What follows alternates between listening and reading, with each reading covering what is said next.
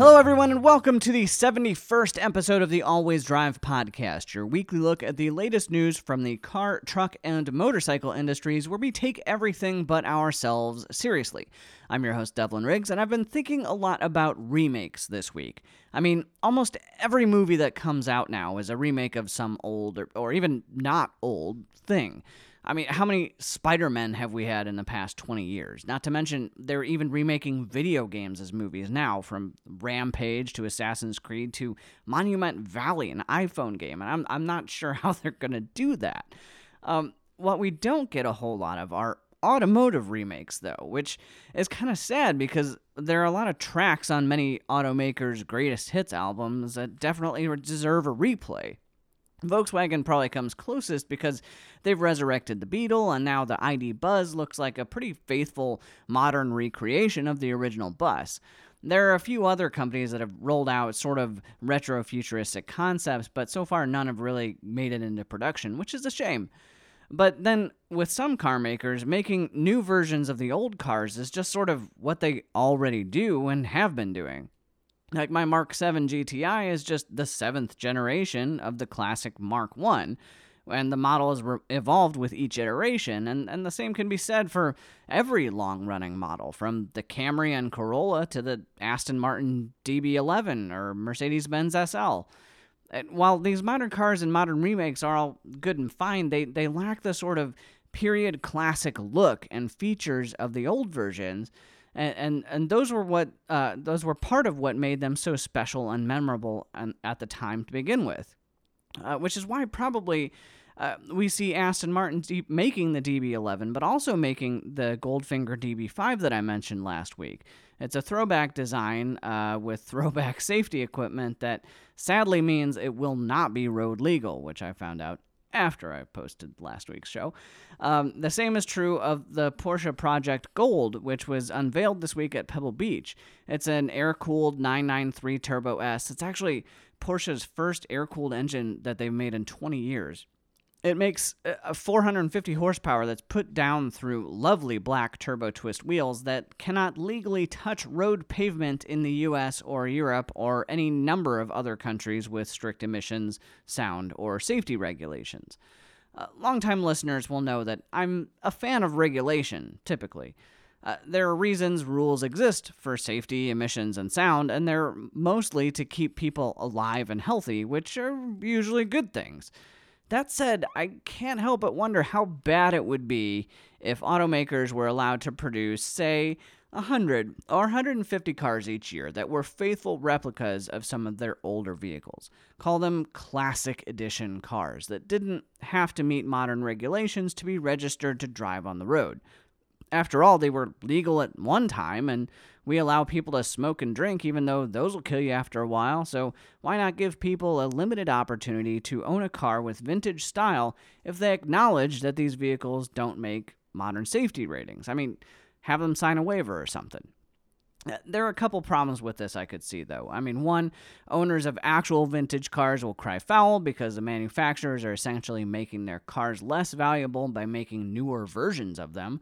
Yeah. Cars aren't for collecting, they're for driving. Plus, your model year and VIN number will still keep its value for people who want that real aged-in patina to their leather seats or whatever. Second is what we're already seeing with automakers like Aston Martin, Jaguar, or Porsche who recreate old vehicles. They sell for prices that are, quite simply, bananas. The Goldfinger DB5 was $3.8 million. The re-released Jaguar D-Types last year or earlier this year cost $2 million. And this Porsche Project Gold is going to auction, but I think you can see where I'm going here. Even if these classic editions make it to market, they'll never even approach a point where they're remotely affordable by us peasants. But you know what? Still do it. Because I'd rather live in a world where I can drive around and see cars that look like they're from the 1960s driving around than one where they're all shoved in the back of an airplane hangar or in a climate-controlled storage facility somewhere because driving's too dangerous to its value. Donald, I know you listen to this podcast during one of your daily diarrhea fits, undoubtedly brought on by your late-night quarter-pounder and filet-of-fish cram sessions. If you want to make America great again, then maybe think about making some exceptions here and there to make our roads pretty again. I mean, after all, you're all about deregulation, and I think I've found you a perfect place for you to work on. Here's your top story.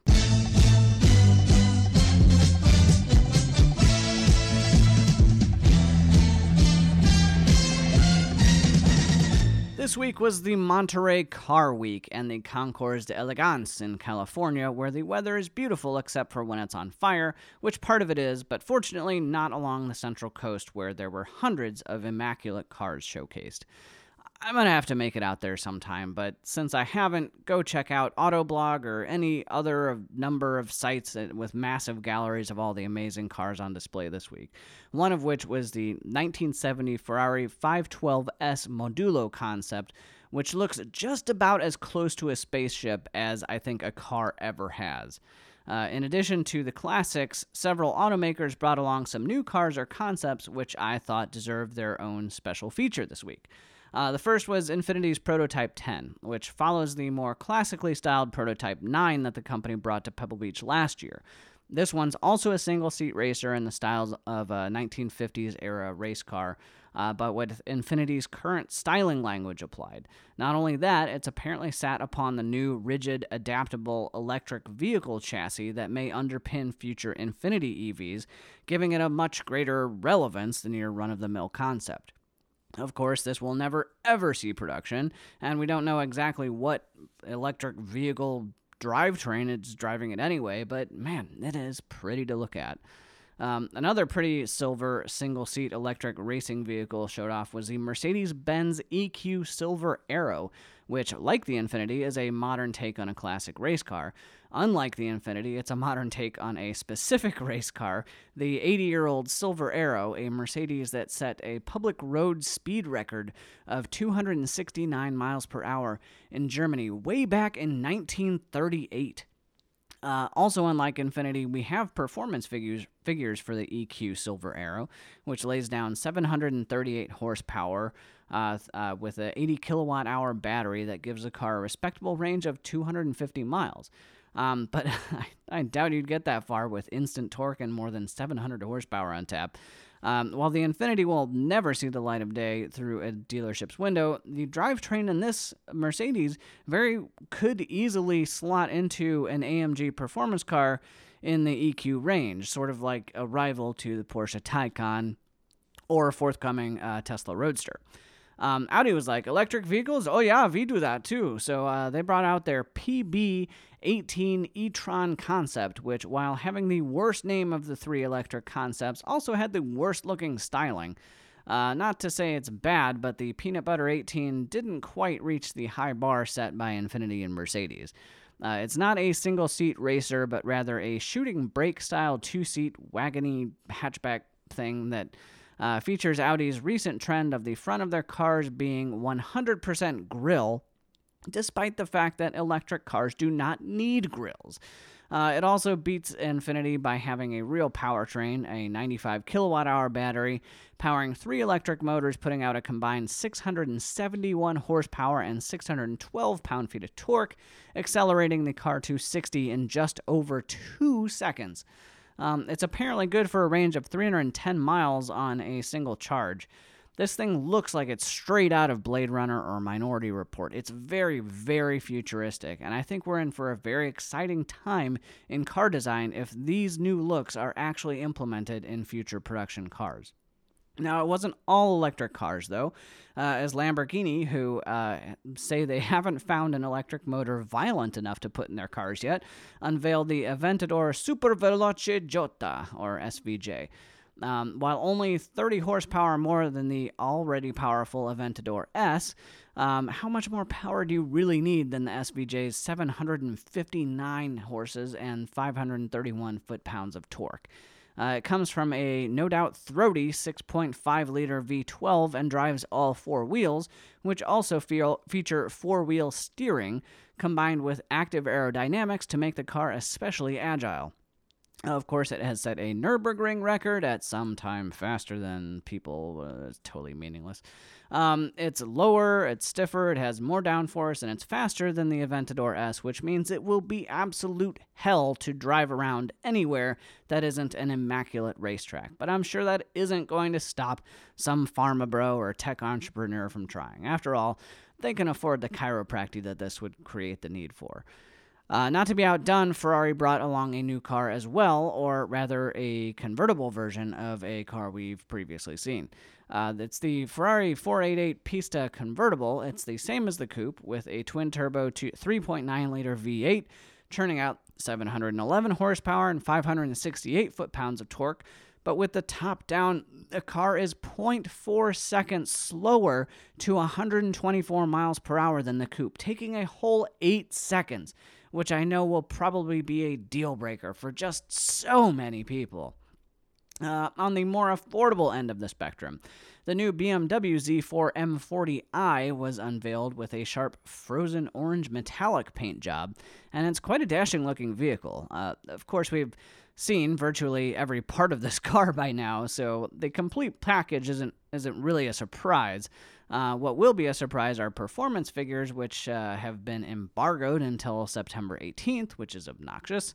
It's apparently quick enough to get to 60 in less than 4 seconds, though, so draw your own conclusions about this car and its Toyota Supra sibling from there. Sibling.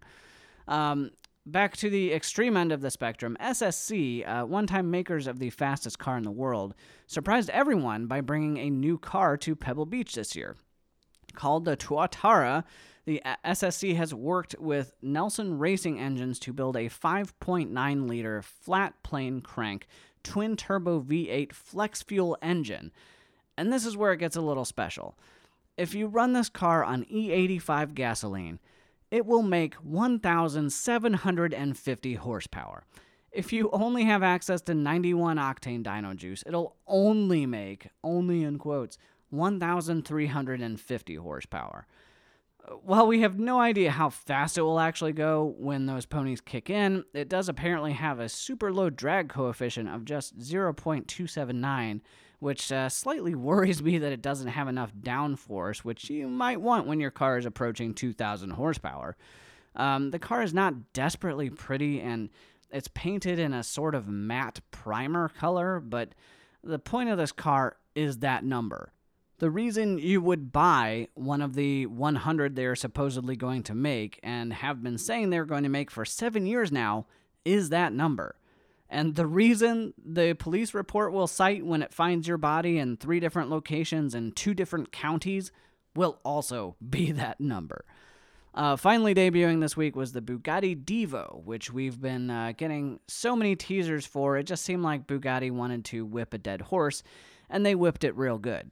But for good reason. The Divo, based on the Chiron, is a beautiful car and was shown with very fetching teal color accents. It's 77 pounds lighter than the Chiron, generates almost 200 more pounds of downforce, and touches 236 miles per hour if you have a place where doing that is possible.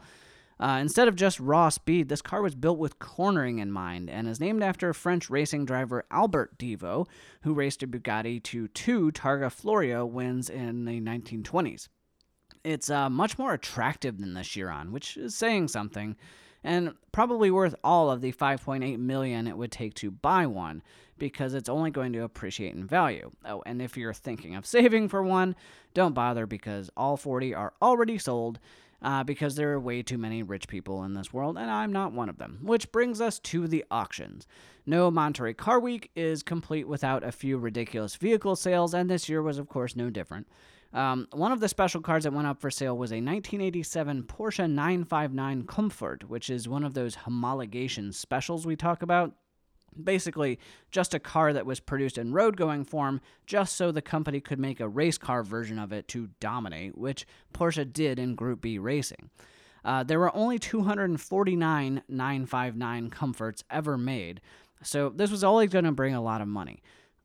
Unfortunately for the owner of this vehicle, the trailer carrying it disconnected from the car towing it, and the 959 plowed straight into a tree on the trailer, and the owner just decided to sell it that way. So yeah, there's a very, very totaled looking Porsche 959 auctioned off.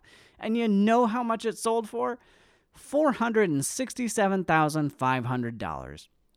Amazing. I'm sure the buyer has some plans for it that don't include leaving the tree-shaped damage in the front end, but man, I could spend $470,000 a lot differently.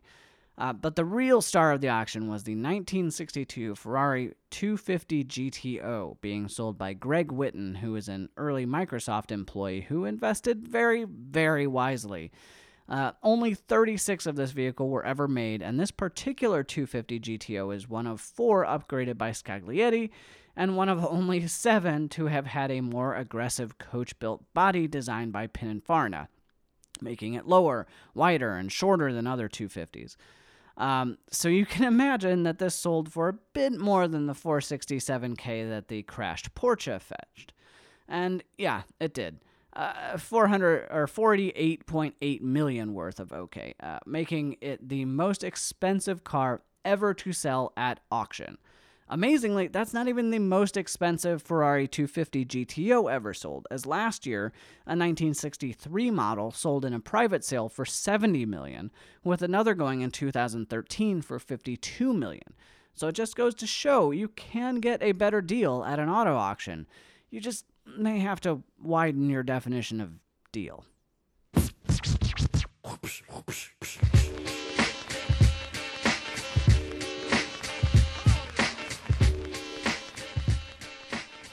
Changing your mind isn't inherently a problem. In fact, I do it all the time, whether it's where to go to dinner, if I think I can get away with buying a new camera, or what home project to tackle next. I change my mind all the time, and it's mostly innocuous, but the same cannot be said for Elon Musk. This week, he changed his mind, roughly 3 weeks after floating the idea of taking Tesla private using money he had not secured, despite a tweet indicating so. His public reasons for the reversal include giving up too much control to large investors, losing too many small investors who believed in the company, and becoming a distraction to the company while it strives to meet production goals. A little too late on that last one, but I guess the others make sense. It came out this week that the Saudi Public Investment Fund, which Musk cited as being the source of his secured funding, may have wanted Tesla to start producing cars in Saudi Arabia, which Musk objected to. Instead, the investment fund is going to dump some cash on Tesla competitor Lucid Motors, going quickly from friend to foe for Elon. The Norwegian Sovereign Wealth Fund, another source of potential funding, dropped a sick burn this week indicating that they had no intention of investing in Tesla because, quote, we want to be invested in companies that make money, end quote. Damn, Norway, you ice cold. Coming out and saying, well, just kidding, however, doesn't get Elon off the hook from the SEC investigation that launched in the wake of his tweet that sent the company's stock into chaos, which makes it all a pretty bad time for Tesla's communications chief to quit, which she has. It's allegedly been planned for a while now, which I can understand because Elon has been tweeting for a while, and as a communications professional myself, I would find it incredibly frustrating to have my efforts continually undermined by my boss's incessant, unapproved social media activity.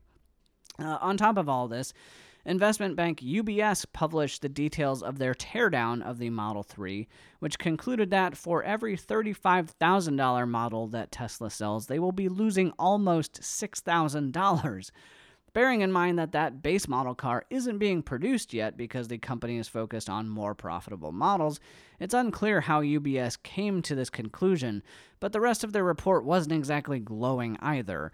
They found the car scored below average on fit and finish quality and stated the car would be pretty difficult to work on if something went wrong because of part inaccessibility.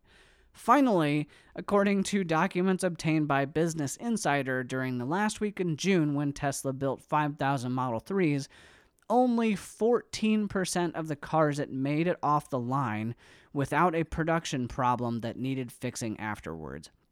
That means that Tesla had to rework 4,300 of those 5,000 cars to get them in shape enough to deliver to buyers. Compare that with an industry average of 20 to 35% rework.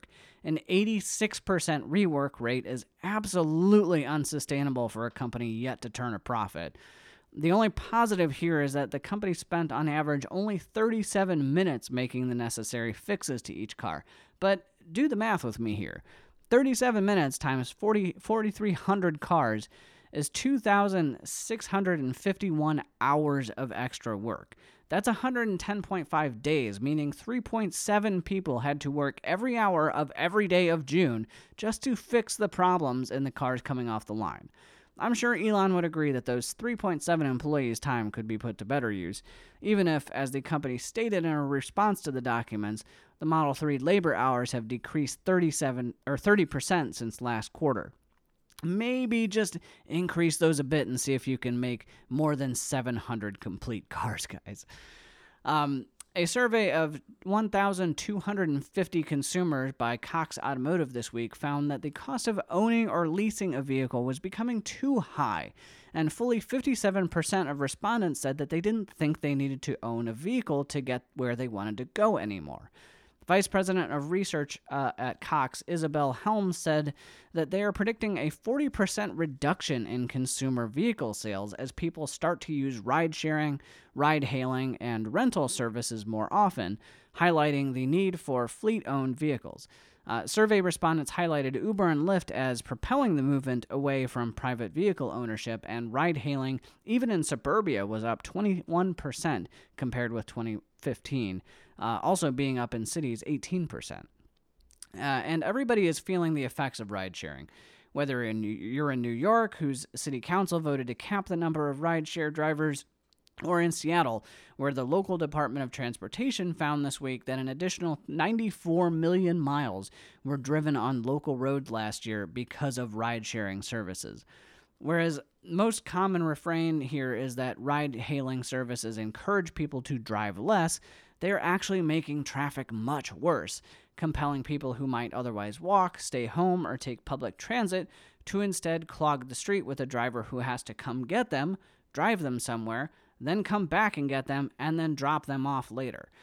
And if you're thinking we've reached peak car and that ride-sharing and hailing services are going to take over, please allow AAA to change your mind with their recent study that found that replacing your car with these services is a tremendously bad idea. According to the survey, the average urban person drives around 11,000 miles per year. Using a ride-hailing service to cover that distance would cost urbanites more than $20,000 annually on average. In expensive cities like Boston, that rises to around $27,500, or more than the cost of buying my GTI outright. The survey found that even if you owned a gas-guzzling pickup and covered the same distance, you'd spend just $7,321 a year, or almost a third of what you'd spend on Uber. Even factoring in parking only adds $2,700 to the annual cost of ownership. The caveat here, of course, is that people without a car might not always go out or travel as much, and they might not use Uber or Lyft for each journey. But you'd have to sacrifice a lot of trips in order to break even with what a car costs to own and run. Put more simply, always drive. The Wall Street Journal this week reported that car dealerships are having a tough time finding young people in their 20s and 30s who want to work long shifts and on the weekends to haggle with people to try to get a sales commission. According to the article, many millennials say car dealers have an outdated approach to selling that doesn't always fit with their values, even if the jobs have the potential to pay well. People of my generation also want more stable pay rather than commissions because of student debt. Student debt's reliable, commissions not necessarily so. They cite the bait-and-switch advertising and the confrontational haggling as reasons to quit, which a staggering number of them are doing. While nearly 60% of dealership hires are millennials, more than half of them quit within a year. It's so bad that Nissan reported a 100% turnover rate at its dealerships last year. While that doesn't mean that everyone quit their job, it does mean that multiple people quit the same job within the same year to make up for those company men who wouldn't leave and just want to know what they can do to get you into the car of your dreams today. Guess what? It isn't a Versa or Murano, Cliff. Sorry. You may recall earlier this year I advised waiting on buying a used car because there was a glut of vehicles hitting the market, and that huge supply was going to mean some tremendous steals to be had, especially on slow-selling sedans. Well, maybe there's a reason this podcast isn't your number one source for solid consumer advice. Turns out, whereas used vehicle prices usually peak in March and April, 2018 is proving to be a different beast, with used car prices actually increasing this summer. And there's a variety of reasons for this. First, consumers are scared off by tariffs increasing the price of new cars, so they're shopping used instead, even if the tariffs aren't necessarily hitting yet. Second, incentives for new cars are flat, so buyers aren't finding too many good deals out there, so they're resorting to buying used cars, driving up demand. Also, since the Great Recession meant so few cars sold from 2008 to 2011, there aren't many cars from those years available on the used market, meaning most used cars for sale are newer, thus commanding a higher price. This is actually producing a historic difference, with July's used vehicle value index ending at its highest point ever, up 1.5% over June and a full 5% over July 2017. So you want more consumer advice? Just panic. Cause a pure, unadulterated panic, because trade wars are hard to win and easy to lose. In keeping with the news that cars are getting more expensive is a study by the Energy Information Administration that found that owners are now hanging on to their cars longer than ever before. In fact, the average age of in-use vehicles last year climbed to 10.5 years, up from 9.3 years in 2009. The increase in age actually took place across all vehicle categories too, with pickups seeing the highest increase, with an average of 12 years in 2009 to 13.6 years as of last year. Also correlating with this is the fact that consumers are now spending more on vehicle repairs and maintenance, since it's often cheaper to keep a used car running than it is to pay for a new one. What doesn't help is that these old cars are now much less fuel efficient than newer vehicles, also costing owners more. To that point, a survey by AutoList of 1,132 current car shoppers found that 41% of respondents disagreed with Donald Trump's proposal to freeze fuel economy standards, with a further 30% being on the fence about it. Half of respondents also wanted California to retain its authority to set its own emission standards.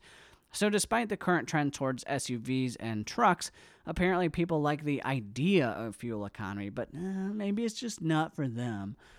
The news that I am planning on selling my motorcycle won't be new to longtime listeners, but part of the reason I'm selling is because this time of year is the absolute worst to get out there and have a hot engine between your legs.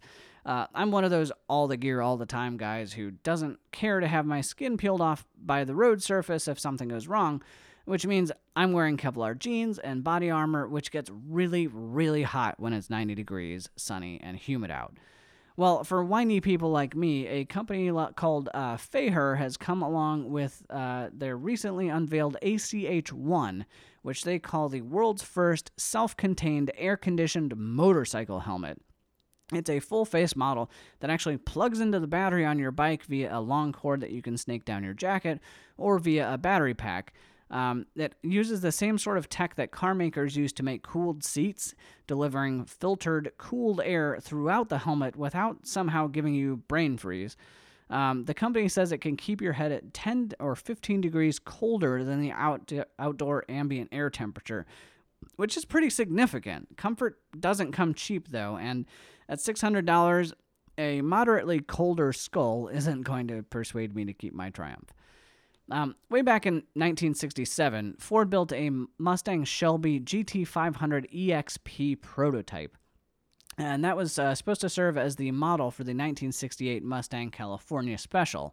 This one-off prototype was the only GT500 hardtop coupe ever built by Shelby, and factory-equipped with dual quad carburetors and a supercharger. The car was nicknamed Little Red and was mysteriously lost after production, and only resurfaced this week in North Texas after being missing for 50 years. intrepid researchers managed to track down the car using its Ford VIN rather than the Shelby serial number, and found the current owner who had been keeping it on a lot for 20 years. Now the guys who want to restore it also want to piece together the rest of the car's history and just how it managed to go missing for so long. They've even started a website, ShelbyPrototypeCoupes.com, to help crowdsource information. So if you happen to know anything, go contribute.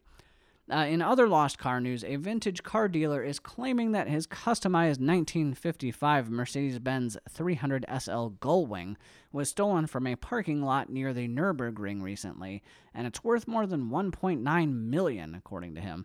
The dealer isn't just sitting around, though. He's offering almost $300,000 in reward money to motivate people to go out and find the car for him. This could include the thief, who could make a cool $300K just by saying he found it somewhere near the Autobahn. Unfortunately, this thing has probably already been chopped and parted out because we can't have nice things in this world. If you've watched any documentary about World War II, you'll probably know that Hitler was a pretty innovative guy and was constantly looking for crazy new ways to kill lots of people. One of those things that the Nazis looked into was weather control, which, along with many other things, didn't really pan out for them. But here we are, 80 or so years later, and Volkswagen are at it again, trying to control the weather around their plant in Puebla, Mexico. The company has been using anti-hail cannons that fire off loud shock waves that theoretically break up hailstones before they can form, which would prevent the cars leaving the factory from getting damaged. Now, there's absolutely no evidence to support that these things actually do anything more than just make obnoxious booming sounds whenever there are clouds, but that hasn't stopped neighboring farms from suing Volkswagen, claiming that the cannons are stopping rain from reaching their fields. Either fed up with the lawsuit or the fact that these things are bogus and useless, Volkswagen has stopped using them to protect their precious Jettas. Here's an idea. It sounds like you're getting a lot of sun. Install some solar panels over the parking lots to protect the cars and generate some extra power from the plant. That one's free. I usually charge by the idea.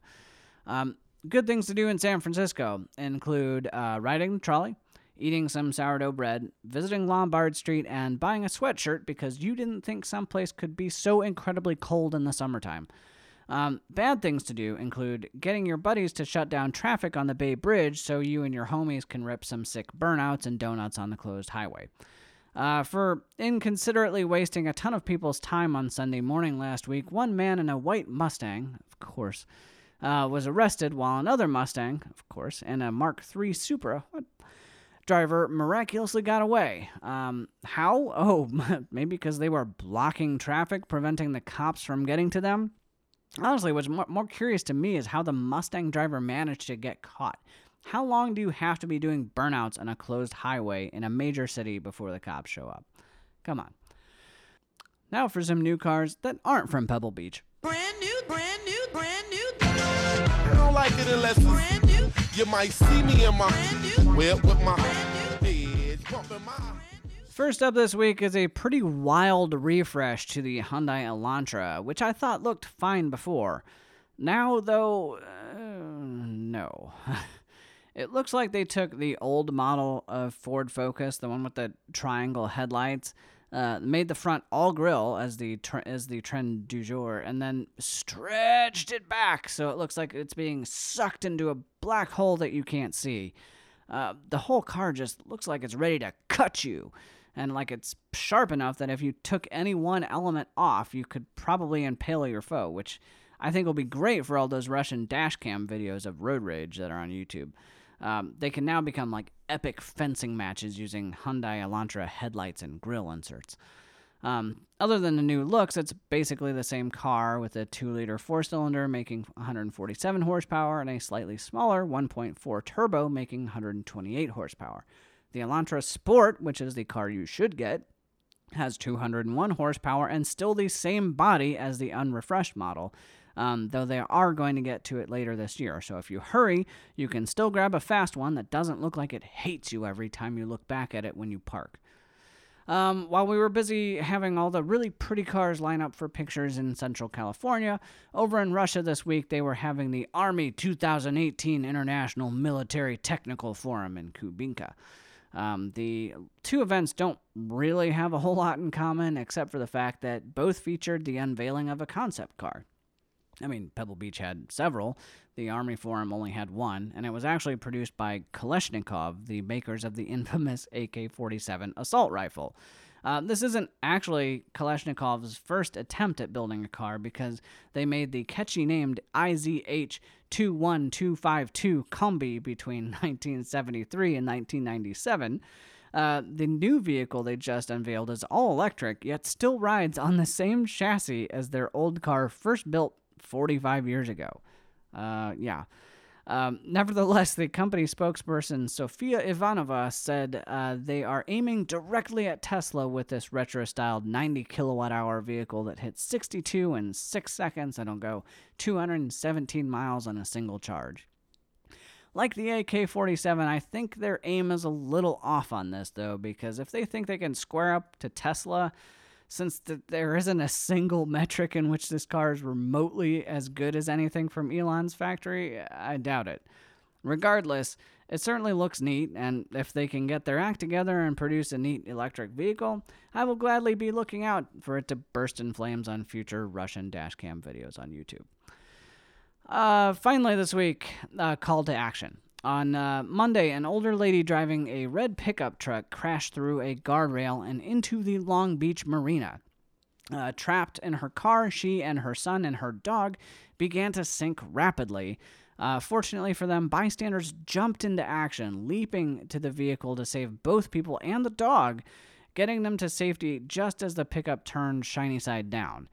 Video of the event captured by the captain of a nearby boat showed no hesitation by strangers to help out people in need in a potentially devastating incident. So this week, I'm not asking you to dive off a pier to help someone, but rather just thank a stranger for doing something nice for you. Reading the news, it can certainly feel like we're quickly devolving into a tribalistic culture of constant conflict, so it's on us to do nice things for others and to reward those who do nice things for us. I think together we can foster a greater peace between all of us, no matter what ideologies divide us. So thank you for listening. Thanks to Nicholas Falcon for our intro song. I leave you this week with the sounds of the Kalashnikov CV1 concept. Truly a new electric car for the people, by the people. All right, we're going AK.